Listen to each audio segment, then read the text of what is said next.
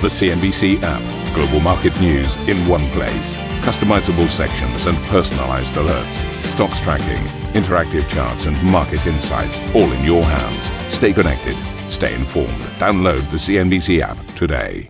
After years and years of infrastructure week, we're on the cusp of an infrastructure decade that I truly believe will transform America. The U.S. Senate passes a $1 trillion infrastructure deal. Now Democrats turn their attention to an additional $3.5 trillion stimulus package. The Dow and the S&P 500 both hitting new record levels. The Nasdaq dipping as Treasury yields weigh on tech stocks ahead of today's key inflation reading. Lenovo beats expectations as first quarter profit more than doubles, and the world's biggest laptop maker says it sees net income margins widening. US cybersecurity company Norton LifeLock strikes an $8.6 billion deal to buy Prague-based Peer Avast in a cash and stock deal. Blockchain provider Poly Networks suffers one of the biggest crypto heists of all time as hackers siphon off more than $500 million in tokens from tens of thousands of accounts.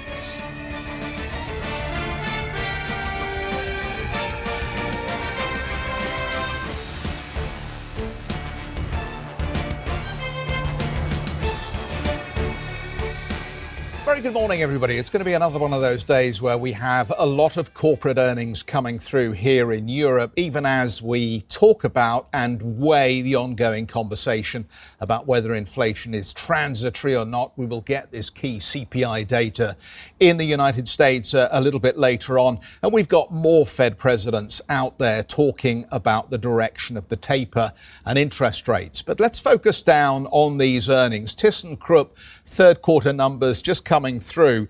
The group swinging back to an operating profit in the third quarter on the back of these higher materials prices. Clearly, we've seen the automakers do better on the demand side, and obviously that's helping a steel business. So an uplift in demand from the auto sector. The group, though, cautioning the positive impact on its steel division could be delayed. The group giving us an April to June period adjusted earnings before interest and tax, basically EBIT, in at 266 million euros.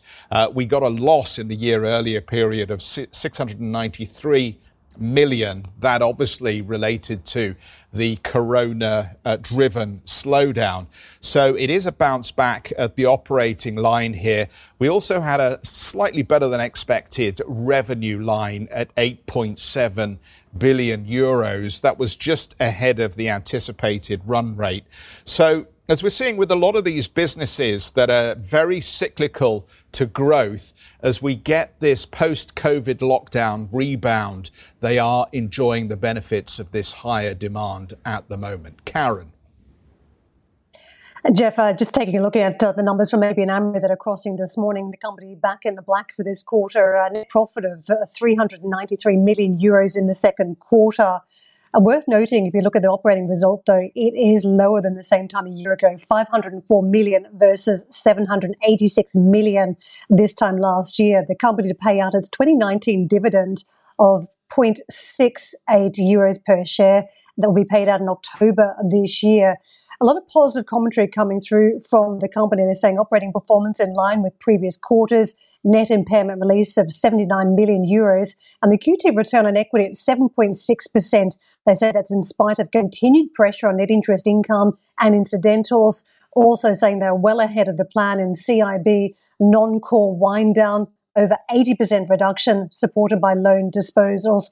The full-year cost of risk expected to be well below the through-cycle guidance of 25 to 30 basis points, and also in a very strong capital position and somewhat a bit of a head-scratcher, the amount of capital that they have. 18.3% is where the Basel CET1 ratio sits at, which is fairly high. I think we're all good at 18.3%. In terms of what we're seeing from the company, in terms of other commentary, they're making progress in executing their own strategy to be a personal bank in the digital age. And the company saying they expect to reduce their current portfolio of around 1,300 products by at least 50% by 2024 from the CEO. So they are looking at shrinking some parts of the business, streamlining perhaps, and you are seeing certainly a move to turn around that CIB non-core portfolio as well. But we will continue this conversation throughout the program. We'll discuss the earnings with the CFO, Lars Kramer. Don't miss that first on CNBC interview at 7:30 CET, Jeff. Yeah, and it's a fascinating story, isn't it? Because we are seeing the banks falling back in favour with investors at the moment. I don't know if we can just pop up ABN AMRO against the Euro stocks year to date, and pretty much tracking blow for blow the rebound in sentiment around the Euro stocks banks that we've seen from the beginning of the year here. And I have to say, Karen, looking at those numbers that you were reporting here, there are some encouraging lines. The operating income, perhaps off the pace of where we were a year ago, but it is worth pointing out, as you look at that CET1 ratio, I guess we may begin to ask the question, does this bank have a little bit of space to increase lending? There is always the risk in this phase that you end up being overly cautious when you have an opportunity to extend credit to the real economy. But we will have that conversation, as you say, with the CFO. Just moving on, the big story of the morning, of course, beyond the CPI, although the two stories are, of course, connected. The US Senate has now passed a $1 trillion bipartisan infrastructure bill as 19 Republicans joined all 50 Democrats to back that package. Now, attention will turn to President Biden's complimentary $3.5 trillion spending plan, which Democrats aim to pass via a budget resolution. The House of Representatives is awaiting Senate approval for both plans before proceeding with its own vote on the stimulus. President Biden hailed the bipartisan nature of the bill just passed. Folks, above all, this historic investment infrastructure is what I believe you, the American people, want. What you've been asking for a long, long time. This bill shows that we can work together. Well, National Economic Council Director Brian Dees told CNBC the new package will act as a catalyst for the economy. This bill would be the most significant investment in infrastructure in a generation, and it would have a significant long-term impact on economic growth and the productive capacity of the economy. You heard the president talk about the independent analysis of this, looking at adding trillions in the size of our economy across time. But also, it will break practical bottlenecks that will actually get goods to market quicker across our ports, our airports, our bridges. Chicago Fed President Charles Evans has called for a few more employment reports before he can commit to tightening monetary policy. But the FOMC voting member said the US economy is well on its way, with the Fed's taper benchmark set to be met later this year. His dovish comments come in contrast to an increasingly hawkish portion of the Fed's members, while the country's latest inflation reading will come out later on today. And we're going to have more on the growing hawkish chorus among FOMC members when our US colleagues speak to Dallas Fed President Robert Kaplan later on today. That exclusive interview is coming up at 1900 CET. Terrific. Karen, thank you very much. Let's have a look at the stocks close then, because there are a lot of interesting stories and themes floating around there. The end of the session saw us back at these near record highs again, with the Dow Jones Industrial Average up 162 points here. It was the Nasdaq that took it on the chin, not helped by that spike in yields. But the market, one, buying the idea that we are not going to see inflation get out of control, that it is in fact transitory, and the other being that economic growth actually is on a fairly firm footing. And we've just seen this $1 trillion signed off in the United States to provide a fresh injection of liquidity, if you like, particularly for the construction and building sector. And there is a real multiplier effect if you get that investment right as to how that can affect the economy in both tangible and intangible ways. But let me offer a poser for you this morning as we take a look at the Treasury curve here. We have this key inflation print, and it is ever more important as we had what was a very strong jobs number out Friday. The question I posed for you this morning is, what do you do if the inflation print today is running ahead of expectations? 5.3% is what we're looking for on headline.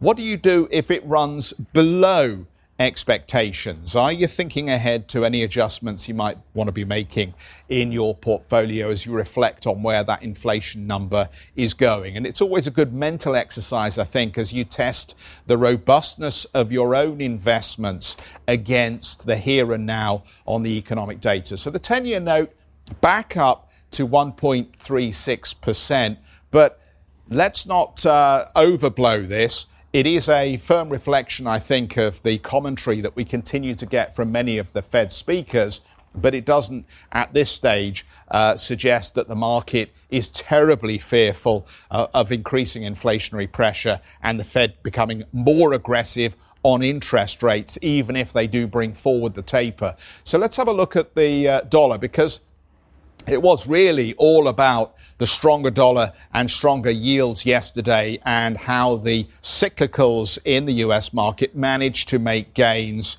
as the market reflected on the growth drivers and the growth opportunity. And here we are. We've got the dollar in the driving seat on the yen. We're just a little easier on sterling dollar this hour, but we're really not going anywhere fast on the UK pound and euro dollar, as you can see, 1.17. Well, the Asia markets, what's the legacy then on this key day today? What's the legacy we get from the Asian trading session? And we are firmly in the green on the Asian stocks. And we've got some interesting individual Asian stories to get to a little later on, not least the results out of the Hong Kong Stock Exchange. How is that business going, given one, the uptick in IPO activity, but two, some of the pressure around Chinese regulations? We'll reflect on that a little later as we catch up with Emily in Hong Kong. So let's talk about what you need to think about today in terms of your investments. And we've got a particular UK focus, but maybe we can open to Vivek Paul, the UK Chief Investment Strategist at BlackRock Investment Institute, with just a very open question, Vivek, about that headline inflation data in the United States and the commentary from some of these Fed presidents. Do you see any meaningful shift from today's inflation data in how we need to think about tapering and interest rates? Well, look, firstly, thank you very much for having me on. And I think inflation clearly has been a dominant feature for thinking about how markets are shaping out for a period of time now. We've been quite firm in our view that over the medium-term horizon, so when we're looking at sort of 5 years and beyond, we do see higher inflation pressures that are likely to mean that, we're going to see CPI in the order of 2.5% to 3% rather than in the sort of 1.5% to 2% that we've been used to for the best part of this decade. I think making firm conclusions around the near term is difficult. The reason being clearly that, we're in this sort of activity restart right now where you're always going to have sort of supply and demand kind of crashing against each other to some degree as the economy opens up. But I think the view that we'd have that is firm is around the more medium term story where we'd see inflationary pressures definitely kind of starting to occur and seeing that, we get used to a little bit of a higher level of inflation for a period of time. Vivek, we seem to still have plenty of appetite for equities, whether it's UK, US or European at this stage. Again, do you see any shift in that appetite, either geographically or sector-wise, as we move firmly into the third quarter of the year and leave this period of corporate earnings behind? Well, I think the first point to say is that that is understandable for us in the sense that we do think this is still a constructive horizon, a constructive period, I guess, for risk taking, be that tactically or on a sort of longer term horizon. We prefer equities to fixed income right now, and the reasons for that, I guess, are very much the extraordinary, still accommodative support that we've got. That even with the onset of taper, that would still kind of satisfy that sort of description I just gave. And in terms of this sort of regional story, it's all about that nature of the activity restart. And if you like, the baton passing from region to region as this year unfolds. When we started the year, the US and the UK were the two regions where we were overweight in terms of our equity allocations. And that was on grounds of the fact that they were ahead of the curve in terms of that vaccine rollout. Earlier on in the summer, though, we kind of shifted attention more towards Europe. The rationale being that you can switch the lights on once, but you can't sort of switch them on more once they're on, if that makes sense. As in, there's more bang for the buck to be had from regions that were a little bit behind that curve in terms of the initial vaccination. So from here, still constructive on equity overall in terms of the global picture, but we maybe sort of start to pivot to some of those exposures, perhaps in Europe, where there's more bang for the buck for the activity restart to really take hold. Vivek, can I just test that theory about this relay race? Because we've watched enough of them. We've seen the baton sometimes slipping, slippery fingers, bad execution on the pass. And this time round, if you consider that we've got this COVID situation unfolding globally still, some vaccines have been rolled out aggressively in some countries. But even then, we're seeing a rise in infections. And it's coming down to the way governments are treating the infection from here and reopening of economies that is going to be the real key test for the economic recovery story. Is there a risk that other jurisdictions do not perform and then we're going back to the United States still being more dependent than other parts of the world? Well, look, I mean, of course, that's a risk. And that is the thing that we need to watch out for with regards to the spread of Delta or any other variants that might then come. I mean, we can't ignore that. That's clearly something to keep an eye on. But clearly, the bigger picture here is that in regions across the world, despite in the developed markets, at least, we are seeing that sort of dislocation between infection rates and hospitalizations, certainly relative to where we were at the start. Now, that's not to say that there are not things to be worried about. Clearly, in parts of the emerging markets and some other regions where vaccination rates are a little bit further behind, there's likely to perhaps be a little bit more of a bumpy path towards that recovery. But the direction of travel is towards greater vaccination over the coming sort of months and years, and that can only be positive for the activity restart more broadly. So I'm not trying to ignore the risks. I think they're real, but I think the direction of travel still remains clear despite that.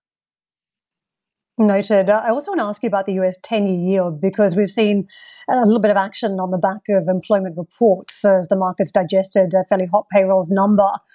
What happens from here, though? Because if we've gone peak growth, then we may not see stronger numbers coming through from various different macroeconomic data points. What happens to that US 10-year yield? Great question. And for us, over the course of the sort of medium term, if you're thinking about 5 years, the path is up. And the rationale for that, I guess, is not just, if you like, the immediate considerations that you've said, but I think I mentioned a little bit earlier, we do see higher inflation in the course of the coming sort of 5 years or so than is priced into markets. And that's despite the, material increase in inflation expectations we've had over the course of the last year and a little bit longer than that. We still think there's room for upside appreciation from here. And what does that mean? That means that the term premium that is sort of embedded in something like the 10-year, we think over a medium-term horizon is likely to come back relative to what the markets are pricing. So we would see that US 10-year somewhere north of 2.2, 2.3 in the course of 5 years. The path between now and then potentially could be a bumpy one, and we have to acknowledge there have been material moves in the course of the last few months, but the longer term direction of travel for us is clear. It's higher. Vivek, let me ask you specifically about the FTSE this morning. It's a frustrating index for a lot of UK-based investors. We seem to be struggling to get very far above this 7,000 mark. And as you look at the performance of the FTSE year-to-date against other European indices, it's a clear laggard against the Xetra and the CAC. So what do you do with the FTSE from here on in? Is there still an opportunity to make money this year? I think it's all about being selective. I think the point I would make here is, as I mentioned a little bit earlier, in terms of the big regional calls, the UK was an overweight for us at the start of the year for the reasons I mentioned. We think more broadly, regionally, actually, attention should rightly focus towards Europe, and that's kind of the way which we've been positioned. I think in the UK, clearly there are some sectors, and thinking about the FTSE, that are well positioned for playing into that sort of global recovery that we, as I mentioned, kind of anticipate to kind of take on. The point basically being that I think we need to be a little bit more selective in the UK than perhaps some other regions, because some of the activity restart we think might have already been seen. Vivek Paul, thank you so much for joining us this morning. Much appreciated. Chief Investment Strategist, BlackRock Investment Institute. We are keeping a keen eye on inflation today as earnings season begins to tail off. And if you've missed any of it on screen, don't forget you can listen in to our podcast. That is the Squawk podcast. And we're going to focus on the kind of numbers coming out of the Hong Kong Stock Exchange when we come back. It's among a number of companies that have been reporting quarterly earnings from the territory. We'll be live in the city to break them down in just a moment.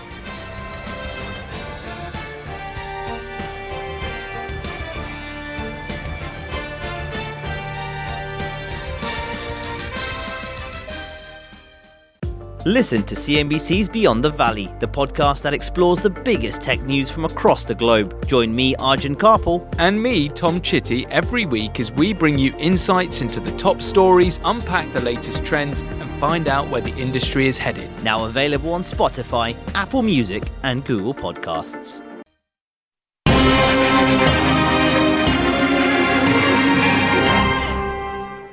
Welcome back, everybody. Let's take you to Hong Kong and focus on some of the earnings from businesses listed on that market. The world's largest laptop maker, Lenovo, surging more than 7% in the morning session before reporting first quarter profit that more than doubled, beating expectations.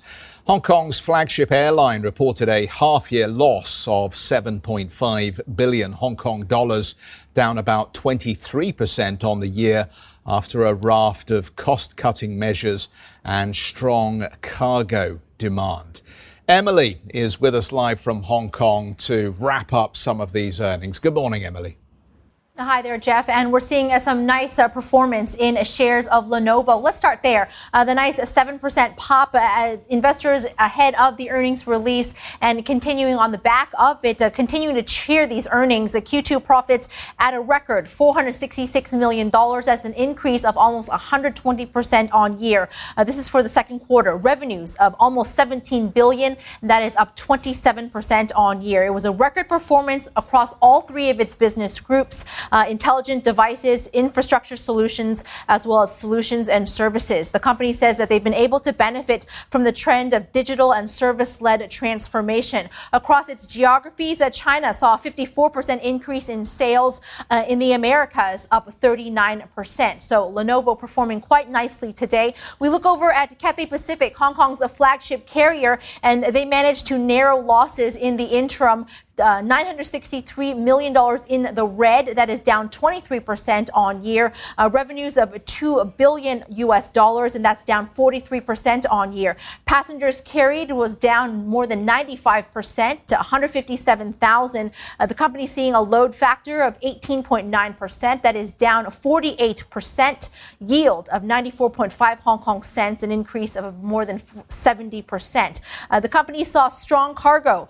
Cargo carried was 549,000 tons on a load factor of 81.4%. That is up 12.1 percentage points. The company also indicating that 90% of its pilots, 69% of its cabin crew have either booked or already had their vaccination. 40% of the aircraft are parked outside of Hong Kong, and they hope to be operating at about 30% pre-pandemic capacity by the fourth quarter of this year. And they're also hoping to achieve about $125 million cash burn or less for the remainder of this year. They're saying that COVID continues to have a severe impact on their business, and that's until borders can reopen. We're also looking at Hong Kong Exchanges and Clearing, Hong Kong's bourse operator, with profits at a record high, $848 million for the first half, an increase of 26%. This is on revenues of almost $1.5 billion. Average daily turnover of $21.3 billion. The market saw volatility in the first half, according to the chairman, and of course, all of us saw that as well. Concerns over the path to recovery from the pandemic, fragile geopolitics, as well as rising inflation levels. But through this, Hong Kong maintained resilience and drove new market and product initiatives.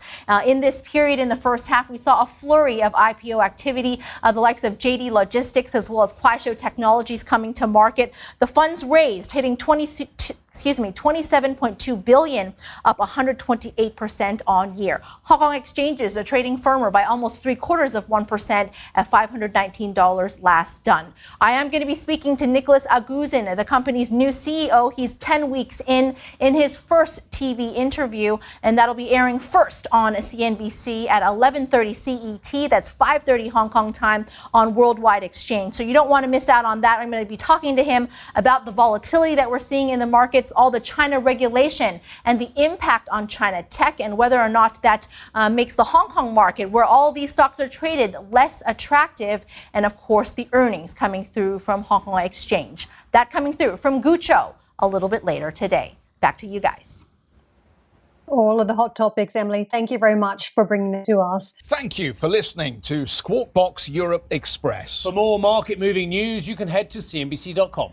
Or join us again on this show with Jeff Cutmore, Steve Sedgwick and Karen Cho, weekdays on CNBC.